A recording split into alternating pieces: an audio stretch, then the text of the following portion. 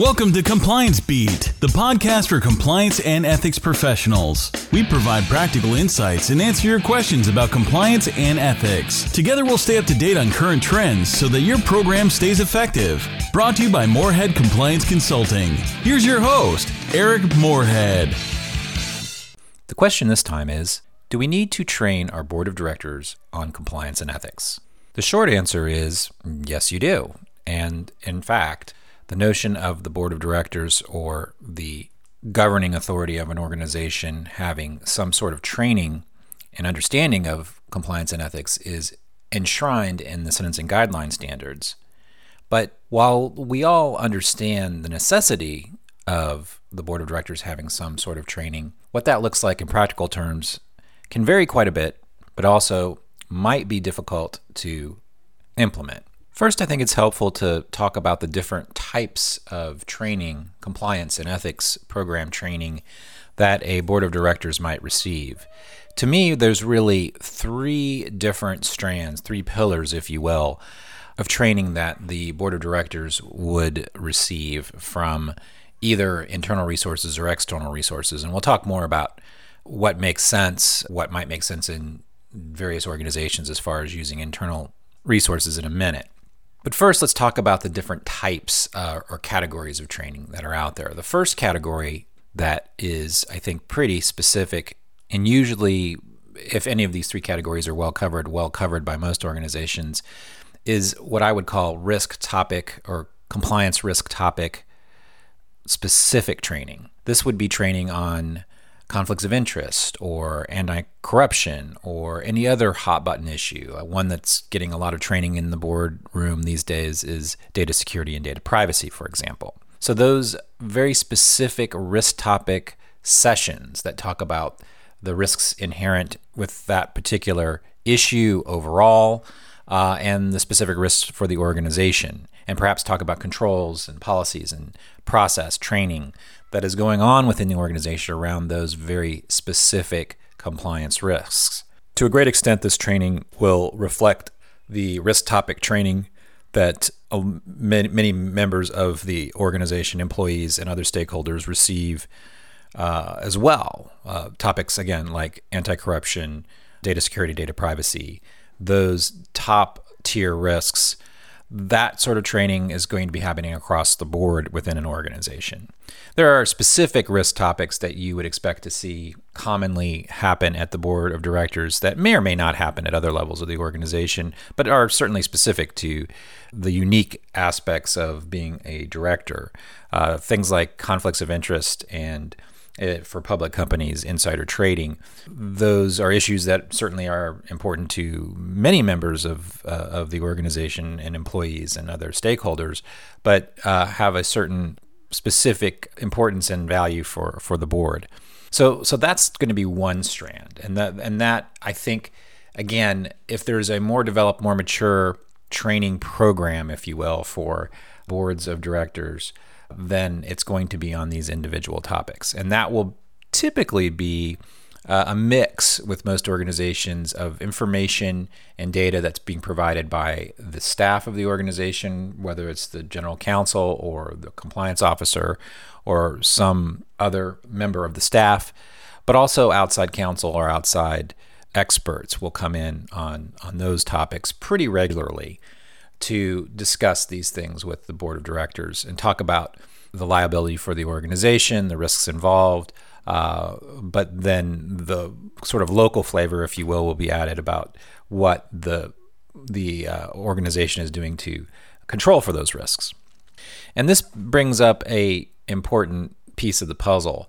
Oftentimes, training for board members, for directors, is interspersed with providing them information and data that they need beyond training for oversight of the program. So you're talking about not just the risk itself, not explaining, for example, what's been happening with enforcement around anti-corruption for the last year, but also talking about very specifically what the organization is doing around that. So that fulfills not only the aspect of training and providing information and knowledge share with the board of directors about a specific topic, but it also satisfies the requirement that the board be knowledgeable about the aspects of the program that cover that particular risk as well.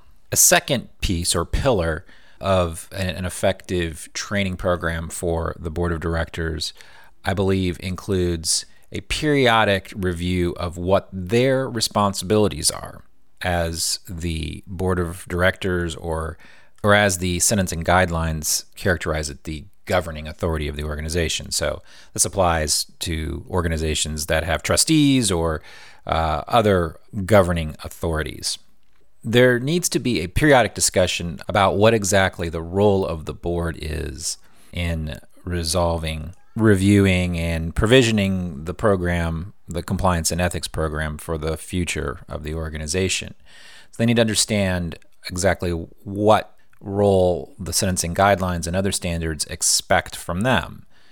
And this will be talking about the ABA Model Business Corporation Act and any other applicable corporation acts, and discuss concepts like how the director's duty of loyalty, good faith, and duty of care all lead to their responsibility for compliance at the organization, and how acting in the best interests of the company, for example, under their duty of loyalty, requires them to be apprised of what controls and other aspects of compliance program are in place, and what the status is of ongoing initiatives and projects, and what the plan is moving forward for both compliance and ethics at the organization.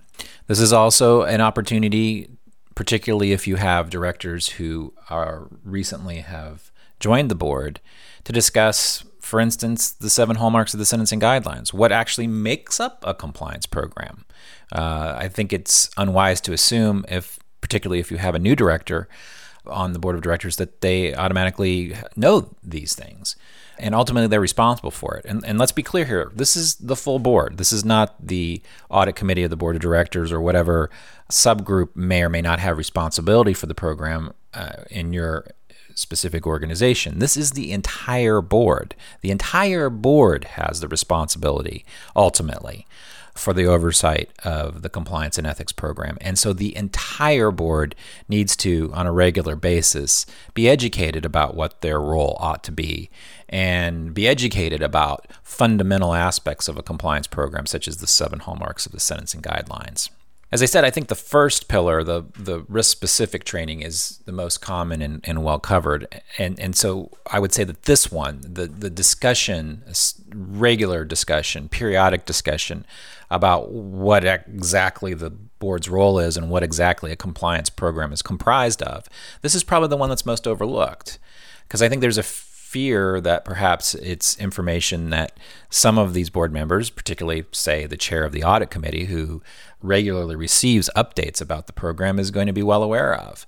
But that ignores the likelihood that there are other members of the board, particularly those that perhaps aren't on the audit committee or the subdivision of the board that's responsible for regular oversight of the program, that they have this depth of knowledge that they need. And again, it's important to remember, because I think oftentimes compliance officers and those responsible for compliance get used to the relationship, both formal and informal, that they have with the audit committee, usually 2 or 3 or maybe 5 members at the most, and they forget that the full board is ultimately responsible for the program.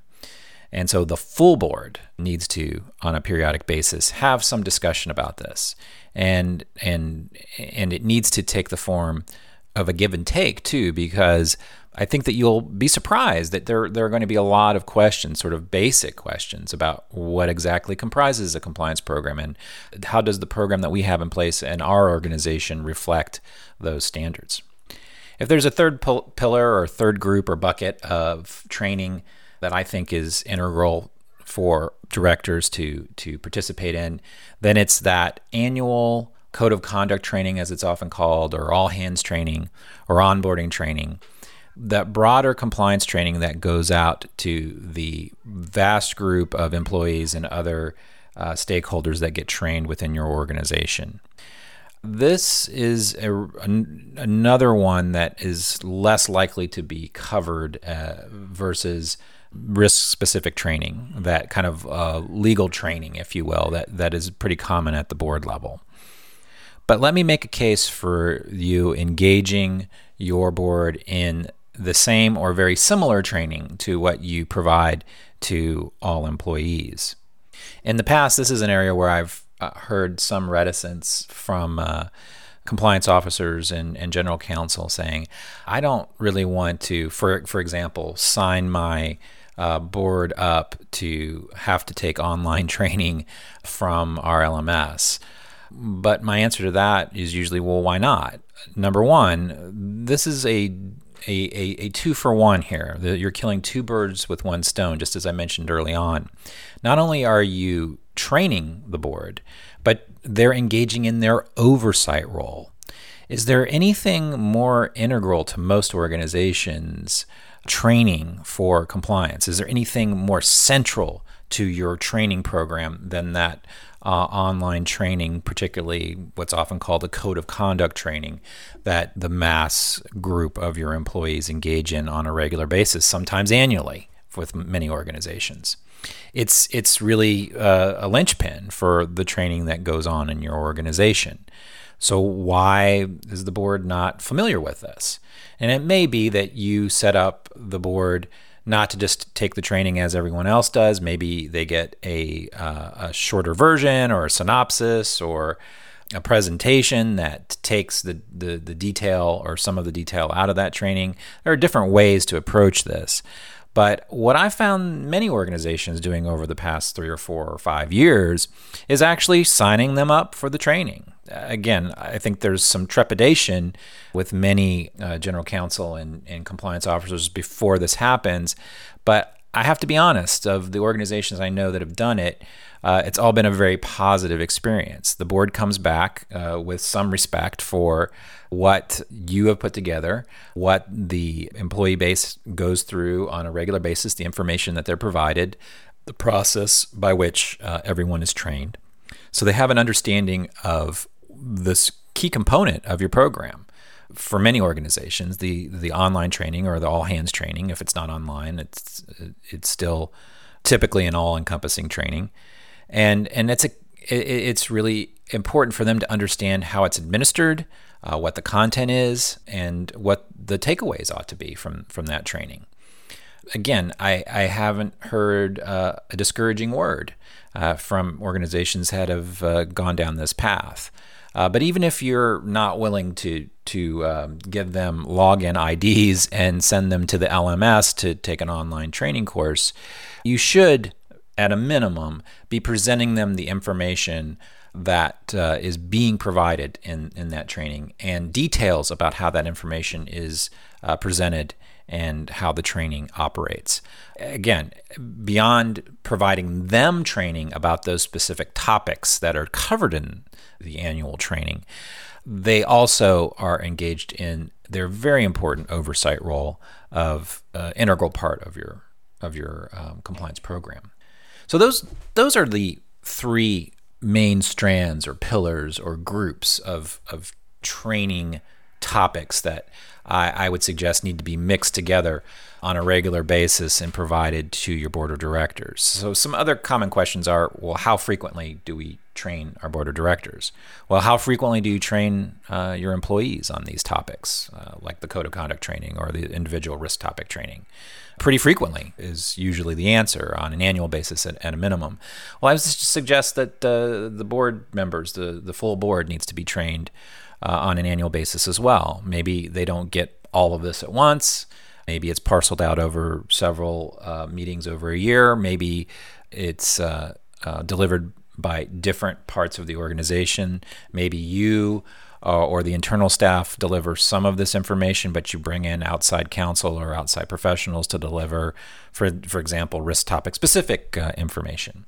There are different ways and different timeframes to attack this. I don't think there's any right way, but what I don't think you want to be in the position of having to defend or explain is if the board is not receiving any training at all regarding their responsibilities for compliance or the compliance program specifically or these important compliance risk topics. If those things aren't happening at all and you can't show that the board is being exposed to this information and having an opportunity to have a give and take with you and the other officers of the organization about compliance and ethics, then number one, they're not fulfilling the training obligations that are suggested in the sentencing guidelines and elsewhere. But they also are probably not as successful in fulfilling their oversight role either, because again, training is integral to any program. And the last thing I would say is, as I mentioned early on, I think there are differing ways that this can be done with internal resources or with external resources. I don't think there's any right way or right mix there either. It really depends on what makes the most sense. If there's a common thread, I think it's true that you bring in outside experts to talk about specific risk topics, like, again, data security, data privacy is one that is very commonly discussed and trained on these days.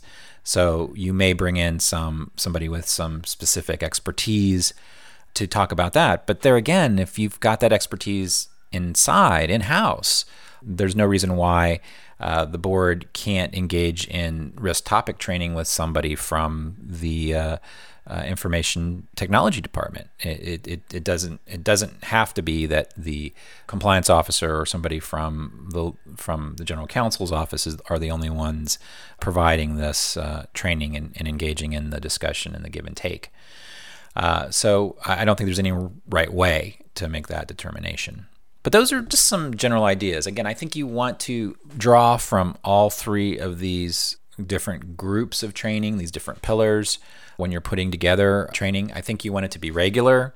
I think that if you look back over the minutes of the board of directors over the last year, and there's no mention at all about training, compliance training, either on specific risk topics or these other important topics, then I think that's probably hard to defend these days. So at least on an annual basis, whether you break it up or whether you provide some of these different strands at different times, I think that's all going to be up to individual organizations. And obviously this time is very precious. And let me make my last pitch for online training there as well, because the great thing about signing them up to review and look at the online training is that doesn't happen during their session with you or the other members of the management team. That happens offline. So another great aspect of trying to get them on the LMS to take a look at some of those materials, particularly if those are materials that the majority of the employees of your organization and other stakeholders are responsible for reviewing and learning from, then that's an activity that doesn't take a bite out of your time. So that's another good point. But just some things to keep in mind when you're thinking about training at the board level. The upshot this time is there are basically three pillars or groups of topics that you need to include in any regime for training your board of directors. Those three include risk-specific compliance training, a regular review of the board's responsibility for oversight of the compliance and ethics program, and lastly, a comprehensive review and understanding at the board level of all hands code of conduct or annual training. Today, we have 3 questions with JoAnn Mahoney. JoAnn is currently Senior Director, Regulation and Compliance with Equifax Incorporated. At Equifax, she acts as the compliance subject matter expert for the business units of mortgage, healthcare, insurance, mobile commerce, data and analytics, and new product innovation. Like a lot of professionals, she's wearing many hats. And prior to joining Equifax, she held roles in compliance and in-house counsel within the financial services industry, including Bank of America, Countrywide, Fifth Third Bank, and she is admitted to the Ohio Bar. Additionally, with MetLife Auto and Home Insurance, she was a personal lines insurance underwriter for 7 years. Welcome, JoAnn. Good morning. Thank you. Very glad to be here. Thanks, JoAnn. And starting off, can you tell us a little bit about your career journey? How did you end up in your current role? Kind of, as you know, as was mentioned, I've kind of been in the financial services role throughout. I started in credit unions, actually, in college, and I've worked in insurance, as was mentioned, and in working after law school. I actually started with probably a medium-sized regional bank, and the president that hired me handed me a regulator's exam manual, and showed me where the regulation books were, and he said, we have an exam in a few weeks, and your job is to make sure that we pass it. And so I said, yay! And dug in, went through the kind of the whole alphabet, and part of my view kind of on compliance and is looking at it from an operational perspective. So it was a great challenge, and going through, and then kind of moved into kind of a larger regional, and then into national, and also working as mentioned in legal departments, and kind of creating sometimes a liaison aspect between compliance and legal, because sometimes there's different viewpoints, and there definitely are distinctions between those, even though sometimes people think, well, I went to law school, I should know everything, but there are things that are specific to a legal review, and then things that are looked at from the compliance perspective, and being from a regulatory or from a corporate policy perspective as well. And looking into my new role, it was something that was looking at a new challenge, and working with Equifax, and I always knew them as the credit bureau that a lot of the organizations that I dealt with, as well as any of my own credit functions, and getting that that credit report.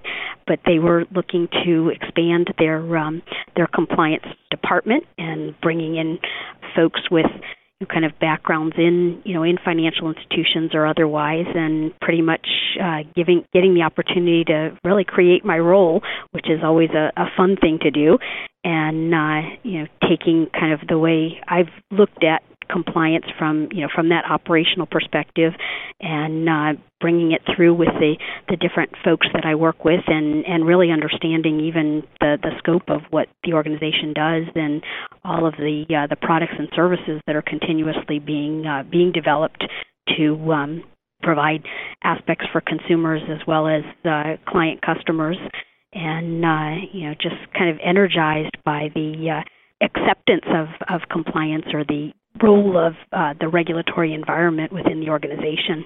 You said something interesting about that's something that I've heard before too, that oftentimes when somebody comes to compliance from a legal background, there's this notion that, I don't know whether it's innate in somebody who goes to law school or whether we learn it at law school, where you feel like you should know everything, that you feel like whether it's actual or not, there's a perception that people are looking to you as sort of the font of knowledge, of all knowledge. And one thing that a thread that I've heard before is that you sort of have to take a step back from that sort of all-knowing, all-seeing perspective, and be able to listen and be able to learn from other folks, that the position of compliance is a little bit different from the position of being a legal advisor. And I'm curious, since you've been at this for some time, sort of your perspective of that, as sort of divesting yourself a little bit of the legal perspective in compliance. Is that something that you've undertaken during your career, and that you see as a valuable exercise? Yes, and I completely agree. And it's funny. A couple of years ago, in a continuing education aspect, I attended a negotiation seminar, and the person that was presenting it, because the majority of the people there were in litigation or various forms of that, and she came up to me at one of the breaks, and she said, "Well, I'm glad you're here, but I why?" And I said, "Well, I feel like everything that I do is some level of negotiation, because you really need to the point, listen and take that step back and take the information in, and as we know, most of the regulations are written in a format that's very gray, so that there is the ability to have interpretations, and I feel like you needing to take in folks that know the environment, either from a technology perspective or from a data perspective or from the relationship perspective of of the clients that they might be dealing with, or even looking at it, and especially looking at it from the consumer perspective, and kind of taking that viewpoint back, bringing in the different insights, and then kind of coming back with the a view or even a pathway, so that it's not. I've always felt that I'm not here to be a sales prevention aspect. I'm here to help, and how can we partner and work through in getting to an objective? It may not be the initial idea that somebody had, but how do we move that along so that it's a good outcome for everyone, and and ultimately understanding as well. We're all shareholders of an organization too, so we have to keep that in mind, and also keeping in mind of what we're doing and securing. Speaking especially from the Equifax perspective, that we're we are trusted stewards of consumer data, and keeping that in viewpoint as well. I totally agree, and one of the key aspects of that, which, again, not to beat up on us lawyers too much, but sometimes we deserve it, is that kind of team building and working within a team aspect is sometimes a difficult transition. But I think if you can make it, if you can be a coalition builder and a listener, you're much better for it in this role. I agree, and I think you really have to be.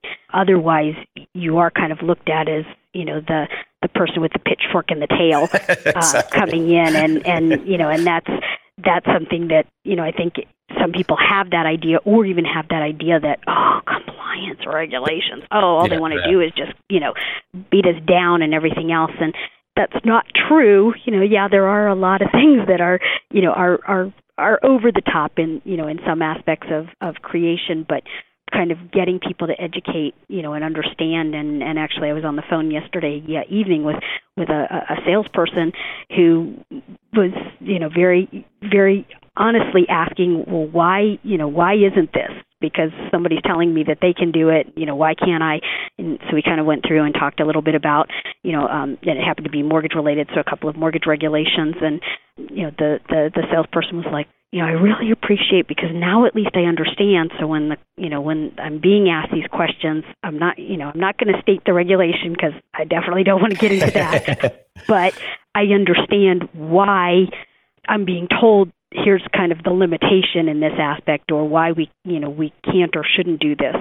So, and that to me, I was like, hey, a good day. Yes, a success. Yep, exactly. Now, if you could go back in time to before you had your current role in compliance, and tell your younger self one piece of advice that you feel like would have been valuable at the time, what would that one piece of advice be? That patience really is a virtue, and affecting change can be a very slow process, but it also can reap large rewards. And I think, from the standpoint of, I think you want everything to change, clip your fingers, or, the old bewitched, trick your nose or something like that. But it really, really is baby steps. But if you can get kind of those light bulbs to go on, you can get people to invite you to the innovation meetings and things like that, that there is that level of planting that seed. And because ultimately, compliance is everybody's responsibility, and getting that cultural viewpoint is significant. Yeah, and that really dovetails with what we were just talking about listening and coalition building, is getting more ingrained in the operational aspects of the organization is clearly something we all are talking about now. But you have to develop the skills so that people want you in the room in the first place to really effectuate that. And I think that patience is definitely one of those skills. Again, not to stereotype us too much, but sometimes that's not top of the list if you're coming particularly from a litigation background. Exactly. And then lastly, JoAnn, you are in a highly regulated space where there's a lot going on. If you could peer into your compliance and ethics crystal ball for us over the next couple of years, what are one or two trends that you think are going to be important? I think there's going to be further scrutiny on kind of the business conduct, accountability, professionalism, kind of that thread, and not to point out particular entities or corporate entities, but I think that there's been several that have kind of been brought up, and kind of the focus on people really making sure that they're doing the right thing and that they're fair and upfront in their dealings with consumers and consumer information. And I think there's going to be, further focus on security. That there's a lot of interaction, and I know, I've been working a lot with some of our folks on the mobile, and people want information fast. They want all this stuff, but then at the same time, if something happens to their information, then it's kind of like they go all the way back and understand, hey, this is pretty important stuff. It's, not just things that are, hanging out there and data points. This is my reputation. This is me. This is everything that, that I work with. So I think in my viewpoint, I think those are two of kind of a one and a half, I guess, in a sense, because they kind of are outgrowths of each other. But really, I think those are going to be continued focuses, and and especially with that accountability factor. Yeah, and I know there's been a lot of talk over the past few weeks about deregulation, but the concerns of the consumer aren't likely to go away anytime soon. Exactly, and I think I think that there will be. And even in any administration, there'll be some different changes and different things like that. But ultimately, the consumer needs to be in the forefront. And I was joking with somebody the other day because I said there's nobody that's going to say, oh no, I don't want to. I want to deregulate things because I don't care about the consumer. There's no politician or anyone in an organization that wants to do that. But I also think that that the more, I think there's been, technology is great, and it will continue to just keep flourishing and crossing countries and states and looking at things from a global aspect. But I think also people have kind of lost sometimes that face in front of them, and that these are people, they're data points, there's other things. And I know I was talking with somebody yesterday, and they were saying that they wish everybody that was on a phone, and I've actually worked in an organization that did this, we all got little mirrors, so every time you picked up your phone, it was to remind you that there's somebody on that other end, and keeping that in mind. And I think that to me is something both from a compliance and ethical aspect in moving forward, and people really, remembering that it's very important to work hard, but also to work in an appropriate conduct. Yeah. Those consumers aren't going away. Yep, exactly. Well, JoAnn, I can't thank you enough for joining us and answering our 3 questions. Thank you so very much. It was a pleasure.